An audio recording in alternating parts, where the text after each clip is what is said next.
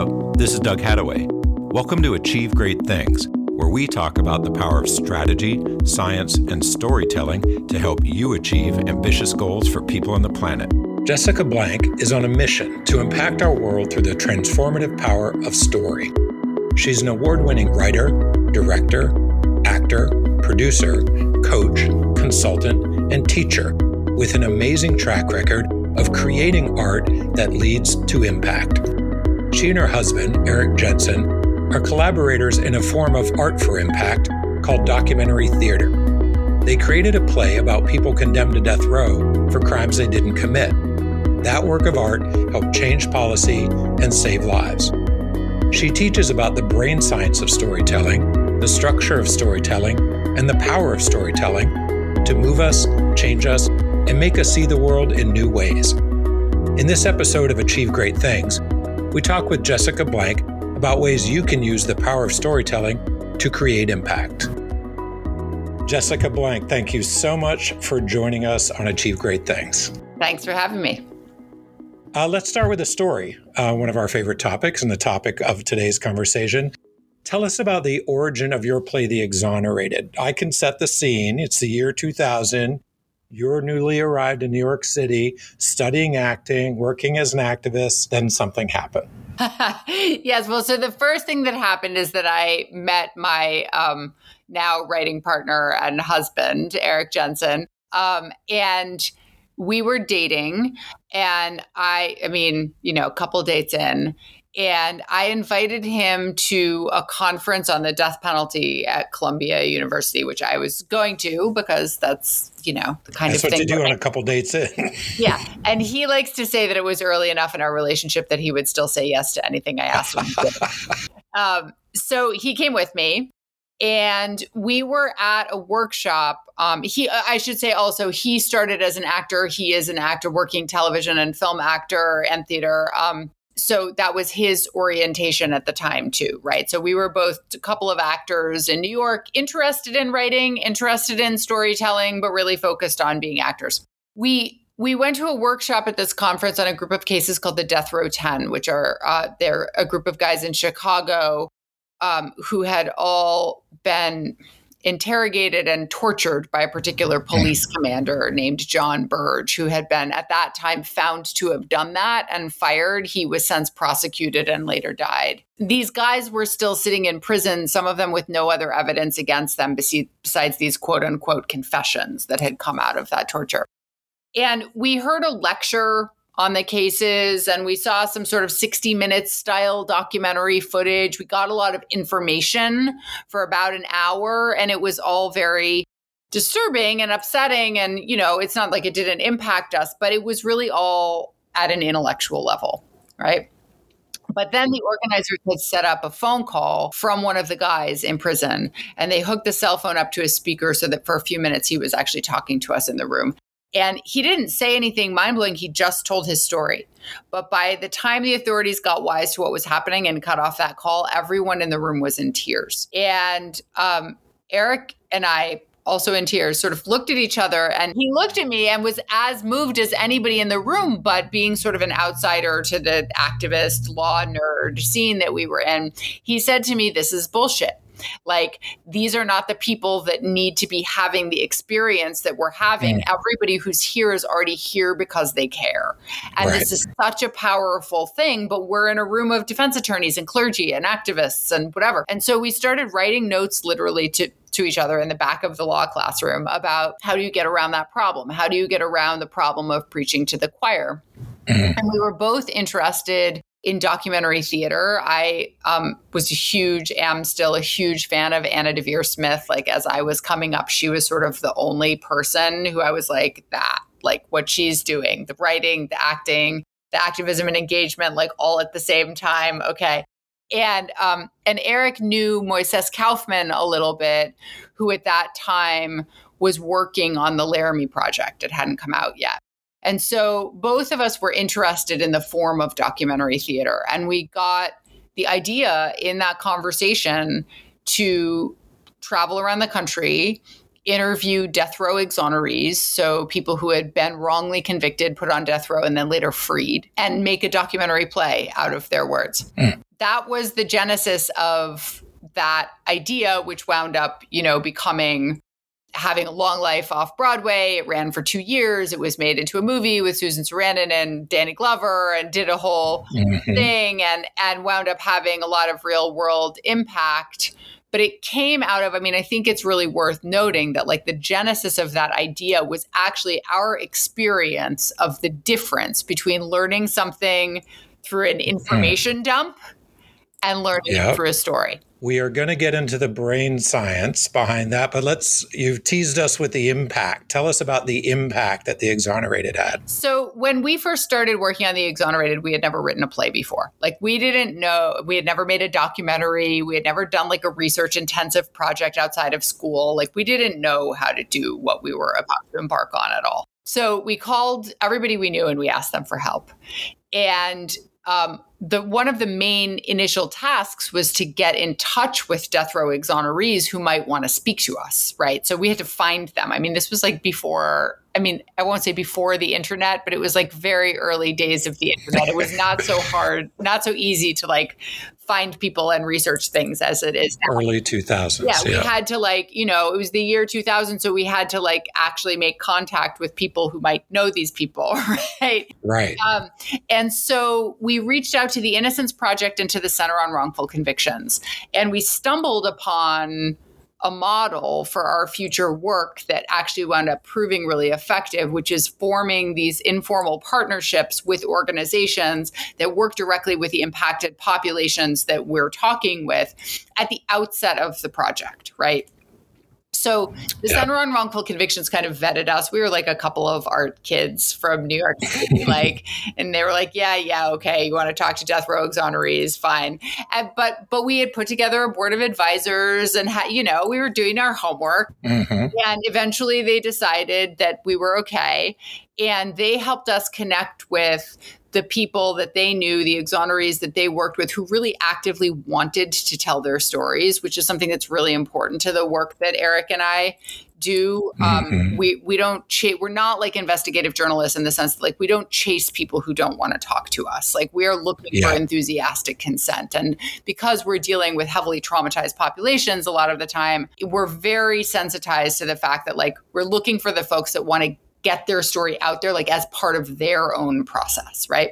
The Center on Wrongful Convictions helped us do that and put us in touch with the folks we wound up traveling to interview. But also at the same time, it started this informal partnership and conversation that was then active as the play wound up coming into being and having a life off Broadway. And, we also forged a partnership with the Innocence Project. They got the theater for free for a night to do a benefit, right? We were just always looking at you're on the ground doing the work around this subject. We're telling a story about this subject that's based on real stuff. How can we continue to contribute to each other's processes? Fast forward a couple of years, the play is running. It's a big off-Broadway hit. There's celebrities in it. It has a whole life.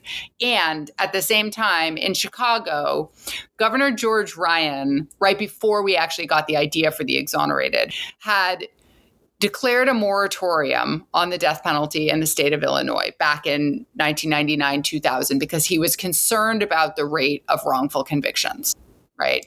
And he had, in the meantime, he had, appointed a bipartisan commission to look at the issue and look at what can we do to minimize the risks of this. They came back with 89 recommendations, only one of which was actually put into practice by the legislature, right? So he's facing a situation where both of the candidates running to replace him had said that they were going to lift the moratorium on executions in Illinois when they took office.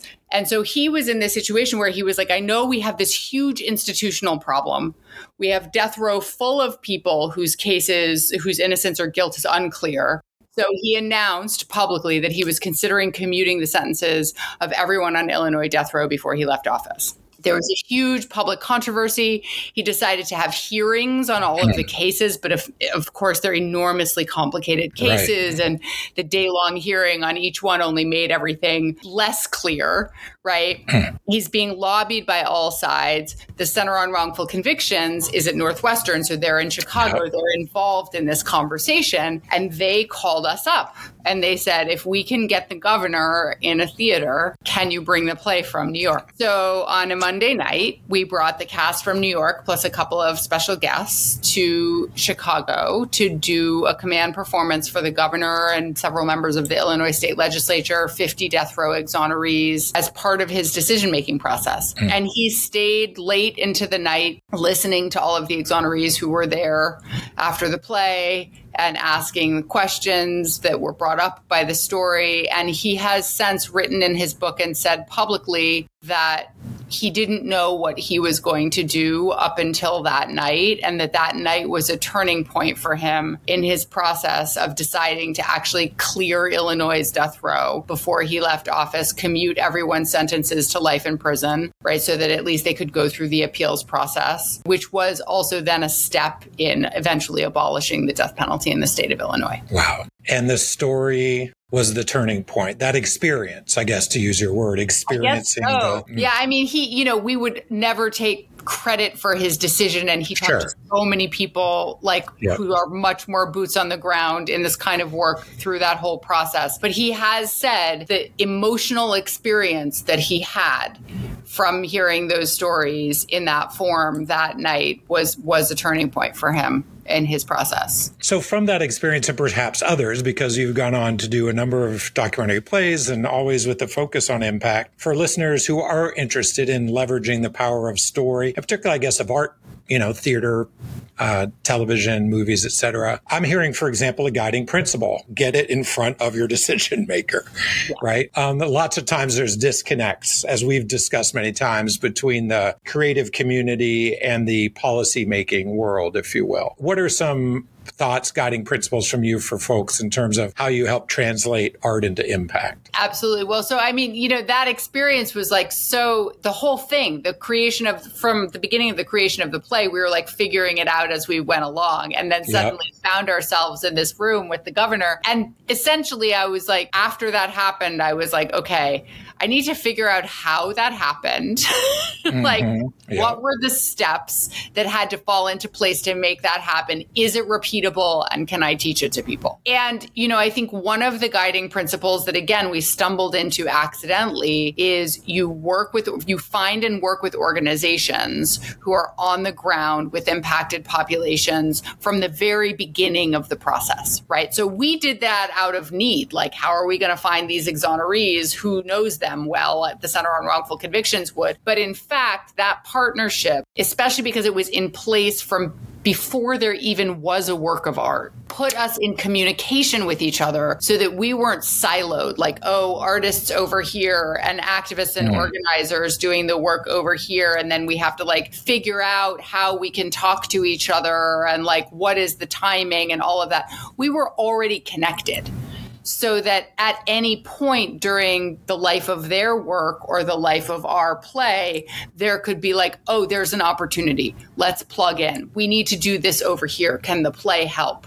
Right? The play is being done at the United Nations. Can you do anything? Do you want to do something with that? Right? Yeah. So I think those kinds of partnerships, and again, they don't have to be formalized or complicated or anything like that, are really crucial. And then I think also being able to move quickly, right? Being able to respond to circumstances on the ground. None of us knew that situation with the governor was going to arise in the way that it did before a few months in advance, right? So there are things that you can't plan for. So to be able organizationally to just do a lift, let's get the film in front of people, let's bring the cast to Chicago and do a reading, right?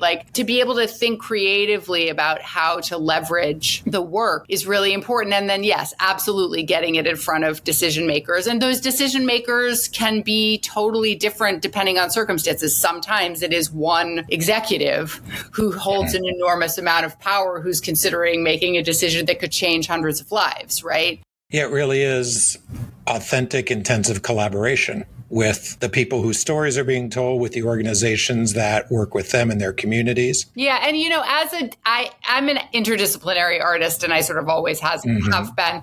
So just by my nature, I tend to ignore professional categories. Right? I'm interested in expertise and training, right? Of course, and experience, of course, but you're an activist. Oh, I'm a documentarian. Oh, I'm a TV writer. Oh, I'm a director.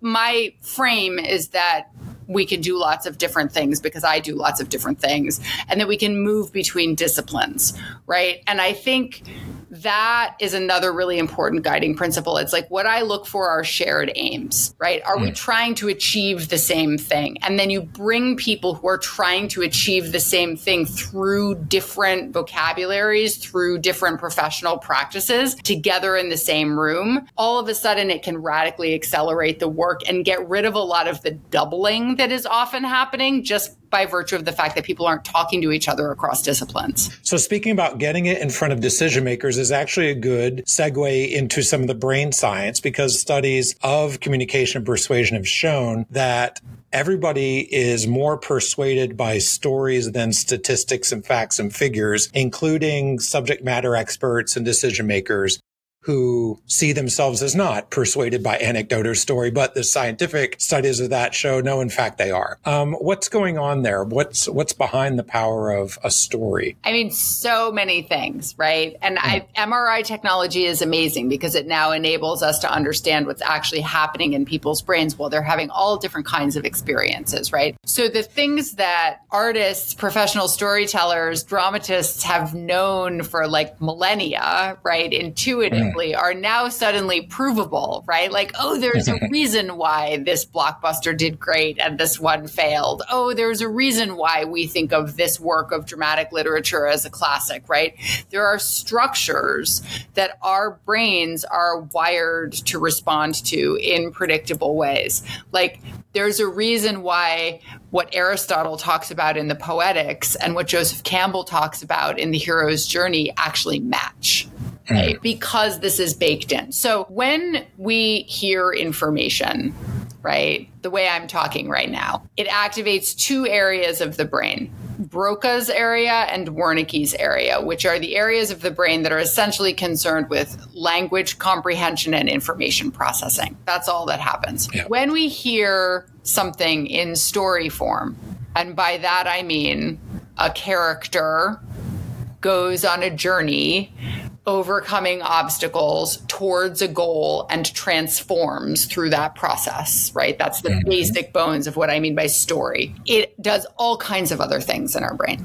So the first thing it does is it activates the mirror neuron network, which is in the sensory cortex. And the mirror neuron network is it's the foundation of how babies learn, how we as human beings learn anything, right? If you've ever spent time around a baby and you make a face and they copy the face, right? That's the mirror neuron network at work. So say I tell you a story about a guy who walks into a room where the walls are bright blue and bacon is sizzling on the stove, and he smells it and hears a loud pop from the fat. It would, if I told you that in story form, it would activate your sensory cortex as if you were seeing the color blue, smelling bacon fat, and hearing that sound, right? Your sensory experience would not actually be able to distinguish between hearing a story about somebody having that experience and it happening to you, as far as your brain's concerned, which, by the way, is why, our high school creative writing teachers always said, use the 5 senses, right?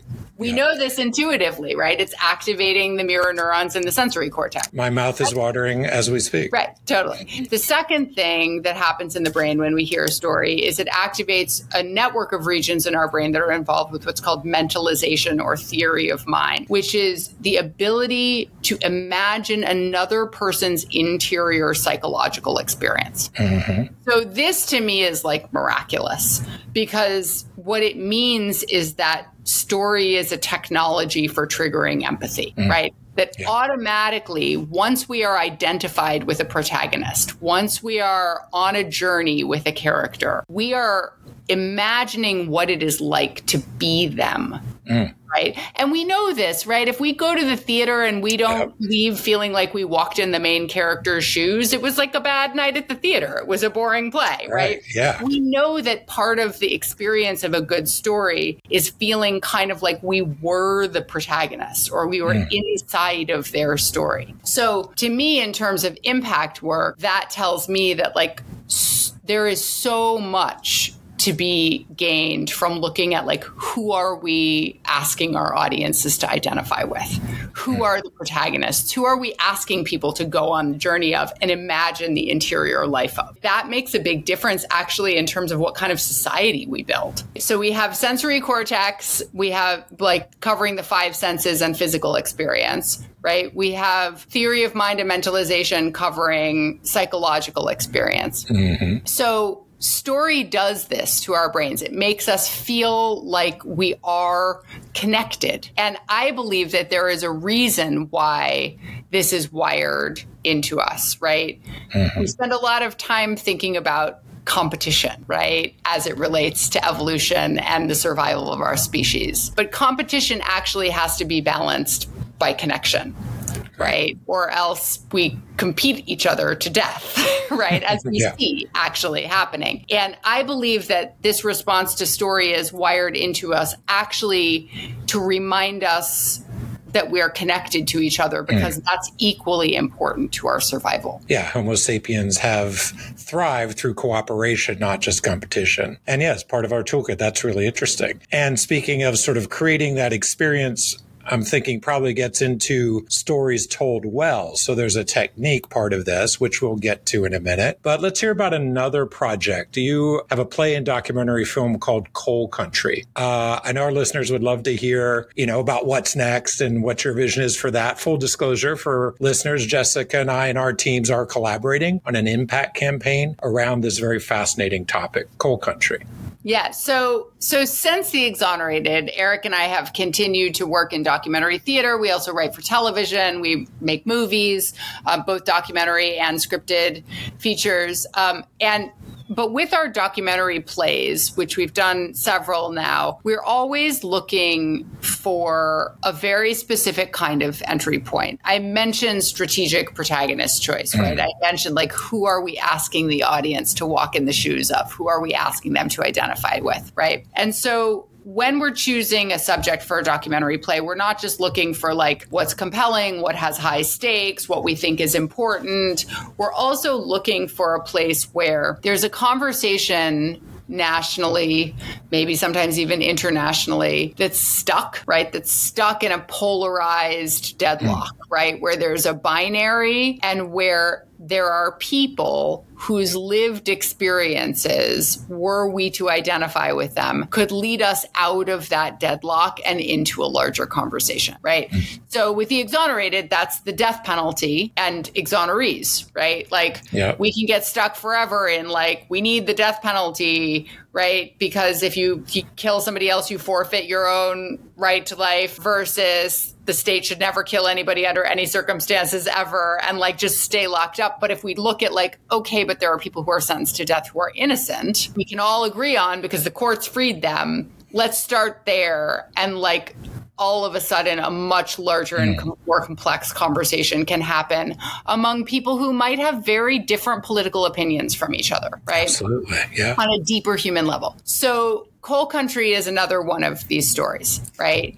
So the binary at work around this story is a deadlock that was actually fostered by politicians and corporations between, a sort of binary opposition between coal miners and environmentalists, right? We're all familiar with this story, right? Coal is bad. It's killing the planet on one side. And like, we need jobs and this is our way of life and livelihood. And like, you want to come in from some other place and take away my right to feed my kids, I'm going to have a problem with you on the other side, right? So, and then meanwhile, politicians and corporations are profiting off of this controversy. So in 2010, there was an explosion at a place called the Upper Big Branch Mine in West Virginia, and 29 coal miners were killed. There had been miners warning for, in fact, years that this mine was unsafe. There were multiple safety violations that were not addressed. I mean, coal mining is a very dangerous job. Coal dust is essentially gunpowder, and you're dealing with heavy machinery. So the risks are very real, and the safety laws are there for a very necessary reason. So there was a situation at this coal mine where there had been unsafe practices and workers trying to be whistleblowers for a very long time until, unfortunately, one day the mine blew up and took the lives of 29 men and blew up the heart of this incredible community in West Virginia. It was a national news story. Several of the miners were missing for several days. It had been on the front page of the New York Times. Erik and I actually followed it while it was happening. We were very compelled by the story as it was happening and were watching closely. And then, as happens in these stories, after a little while, the cameras left and they left the community behind. The story stuck with us. We didn't know that much about it, but we knew that there was something there. At the time, in 2010, we had just had a baby, so we were not prepared to go into an intensive research process for a new documentary play, but the idea didn't leave us alone. And so once we were ready in 2015, 2016, we reached out to the country musician Steve Earle, who's genius. He's got a bunch of Grammys, extraordinary singer-songwriter, because we knew also that this story probably wanted to have music. Appalachia music is very important. That also the story wanted to be situated in a larger historical context, which the music could help us do while still adhering to the documentary form and first-person direct address in the playwriting. And so Steve and us got together and we went down to West Virginia and we interviewed family members of the coal miners who were killed in the UBB disaster, and some miners who were actually in the mine that day and survived. And we made a play based on those interviews called Coal Country. Steve's album of the songs from the play is called Ghosts of West Virginia. We opened it in March 2020 at the Public Theater. Wow. And then, of course, quickly had to shut down and brought it back this past year in early 2022. We recorded it for Audible. It's actually available on Audible during the pandemic, and then Audible and the public co-producer reopening at the Cherry Lane Theater in 2022. Before we were shut down by COVID, we brought the families from West Virginia to see the play in New York City, which is another thing that's important to Erik and I, is to actually bring the real people together with the work. We had that experience before with The Exonerated. It's enormously powerful, but I don't think any of us were quite prepared for how powerful this particular encounter was, because it was essentially also a cross-cultural encounter. Right. I mean, here we are in New York City off Broadway, a bunch of sort of coastal progressive art weirdos, to be perfectly frank, right, about our various identities. And then literally coal miners and mining families from very, very rural West Virginia. I don't know if I vote the same way some of these folks vote, right? I don't know if we talked about hot button issues and used terminology that's been overdetermined on Twitter, that we would think we agreed with each other about everything. But if we get what we discovered is that when we got underneath that to these larger questions about job safety, about the right to a safe workplace, about family, about corporate power and corporate greed, about unions, right? We actually agreed on everything and had this deep human encounter that repeated when we reopened the play in 2022. Audible allowed us to invite all 29 families, even the ones that weren't in the play. So we had a bunch more West Virginians come to New York. And then wonderfully, we got the funding at the end of that run to bring the play to the community where the explosion had occurred. So we did it for one night for free in an 1,100 seat theater for an audience made up entirely of the community and families impacted by this explosion. And at that point, we had already started talking about making a documentary film, because we had seen this encounter between the families and the play and knew that there was something in there that opened up the possibility of a much larger conversation, right? Like climate, jobs, all of these issues that we think about as issues, right? there was a human encounter that got to the heart of all of that stuff happening. So we brought a crew with us, and we kept some of the actors for like a week after the show, and they hung out with their real life counterparts, and we filmed some of that. And we started putting together the beginnings of this project, which we knew was going to be about the UBB disaster. And we knew was going to somehow be about the encounter between the play and the community and the opening that encounter created. We knew we didn't want to do a film that's about like bringing a play to West Virginia or like making a piece of theater. Like, that's cool, but that's not what we're up to, right? We don't want to be too self-referential about our own work or make a theater documentary. But there was something in that encounter that we were like, there is a story here. Full disclosure, we're collaborating. We started getting into early conversations with you about what that conversation, what that opening could do. It quickly became clear that because actually we were talking across professional disciplines with people from EPA, with people from climate funds, with people from foundations, right? Like all of these different disciplines, that it actually could be possible to use this opening to do something concrete on the ground. And so the conversation started to become,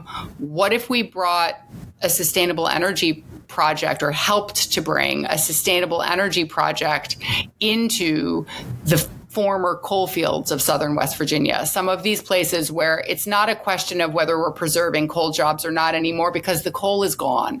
The mines are used up. It's a mono economy. There aren't other jobs there. People want jobs. There's an extraordinarily skilled, hardworking, incredible workforce there. That, to me, Appalachia should be the center of sustainable energy production for the 21st century. Like, it's sitting right there. And the problem that's preventing it from happening is that there's narrative change work that needs to be done. Folks from those places have been exploited by outsiders for so long, right? That there's mistrust of people with power coming in. What are you going to do to our land? Are we going to be safe? Right? All of that. Yeah. There's a lot of healing and restorative narrative work that needs to be done in order to make such a thing possible. But in this story, we saw the opening to do a little bit of that work. So we're doing something now, usually in impact work in filmmaking, it's so hard to get a film made, especially in a film, especially a documentary, that as filmmakers, we're usually just totally absorbed with how do we even just raise the money and do this thing. And then the impact piece comes after. But drawing on our experience with The Exonerated, we were like, what if we foregrounded that impact piece? Like, what if while we're still raising money to make the movie, while we're still understanding what the movie is going to become, we started that impact work. And what's happening is that the impact work itself is actually becoming part of the story, which I think can help create some new models potentially in the field. Absolutely. Yeah, knowing folks in TV and film and other elements of media and entertainment, there's so much desire there for art to make a difference in the world, which have you described already just by being art, it can. But this is another sort of level of intentionality, strategy, collaboration that can maybe just amplify the impact. Let's talk about your journey as a creative person. You mentioned Exonerated was your first play, and you've written documentary plays, novels, screenplays, TV shows, and you've got an ebook that people can get on your website, which we'll tell them about in a second, with inspiration ideas for people who might be stuck, who have an idea or story that won't leave them alone.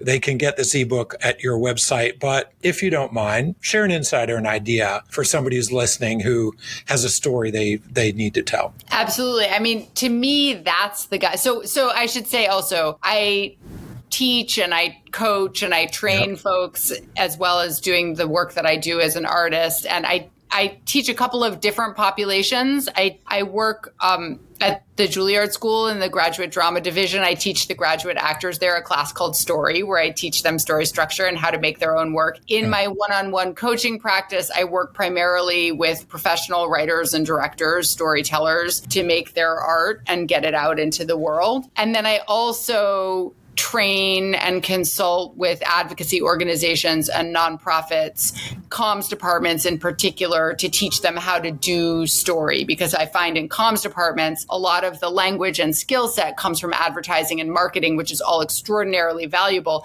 And also there's another body of work that comes from Hollywood and the arts about how to do story. And I have a little mission about like bringing that vocabulary into comms for good. Thank you. So I coach and I teach in all of these different areas. And one of the things that I tell people about story, because I think we tend to think about story as this like sort of magical thing that people are like talented at, right? Because we don't have an understanding as a culture widely of the brain science behind it, right? So we understand, for example, that musicians are working with a set of underlying mathematical patterns that just exist in the world, chord structures, scales, right? Like a composer is working with that stuff and that's their craft, right? And then they bring their full self to it and it can become art. Right? We understand that a painter is working with compositional geometry or color theory, right? That their craft is working with these pre-existing structures. They bring their heart to it and their soul, and it can become art. And the craft is powerful in itself also, right? Right. We don't have that intuition culturally with storytelling. Storytellers are actually also working with a set of pre-existing structures that can be learned as a craft. It's not some magical thing that like great writers can just do, that we like already know how to do because we're talented. It's a concrete set of principles that anybody can learn. And I can be kind of a missionary about that. So I don't believe that the prerequisite to telling a great story is some kind of talent or some kind of inherent ability or magical skill or charisma or genius or anything like that. I believe that the prerequisite to learning to tell a great story is the desire and drive to do it. If you have the desire and drive to do it, if you have a story that won't leave you alone or a world of stories that won't leave you alone, that means that you have what it takes to work hard enough and seek out teachers to learn how to work with the sacred geometry of story, these pre-existing structures, and craft that story into something that can move people. It's for everybody. It's not just for artists. It's not just for special people who go to Juilliard, right? Like we all have access to this. Listeners, to get access to the wisdom, the website is jessicacblank.com. Of course, or simply Google Jessica Blank. I know we could walk out for hours on brain science and storytelling and strategy and impact. So we'll do it again sometime. Thank you so much for joining us today. Excellent. Thanks for having me.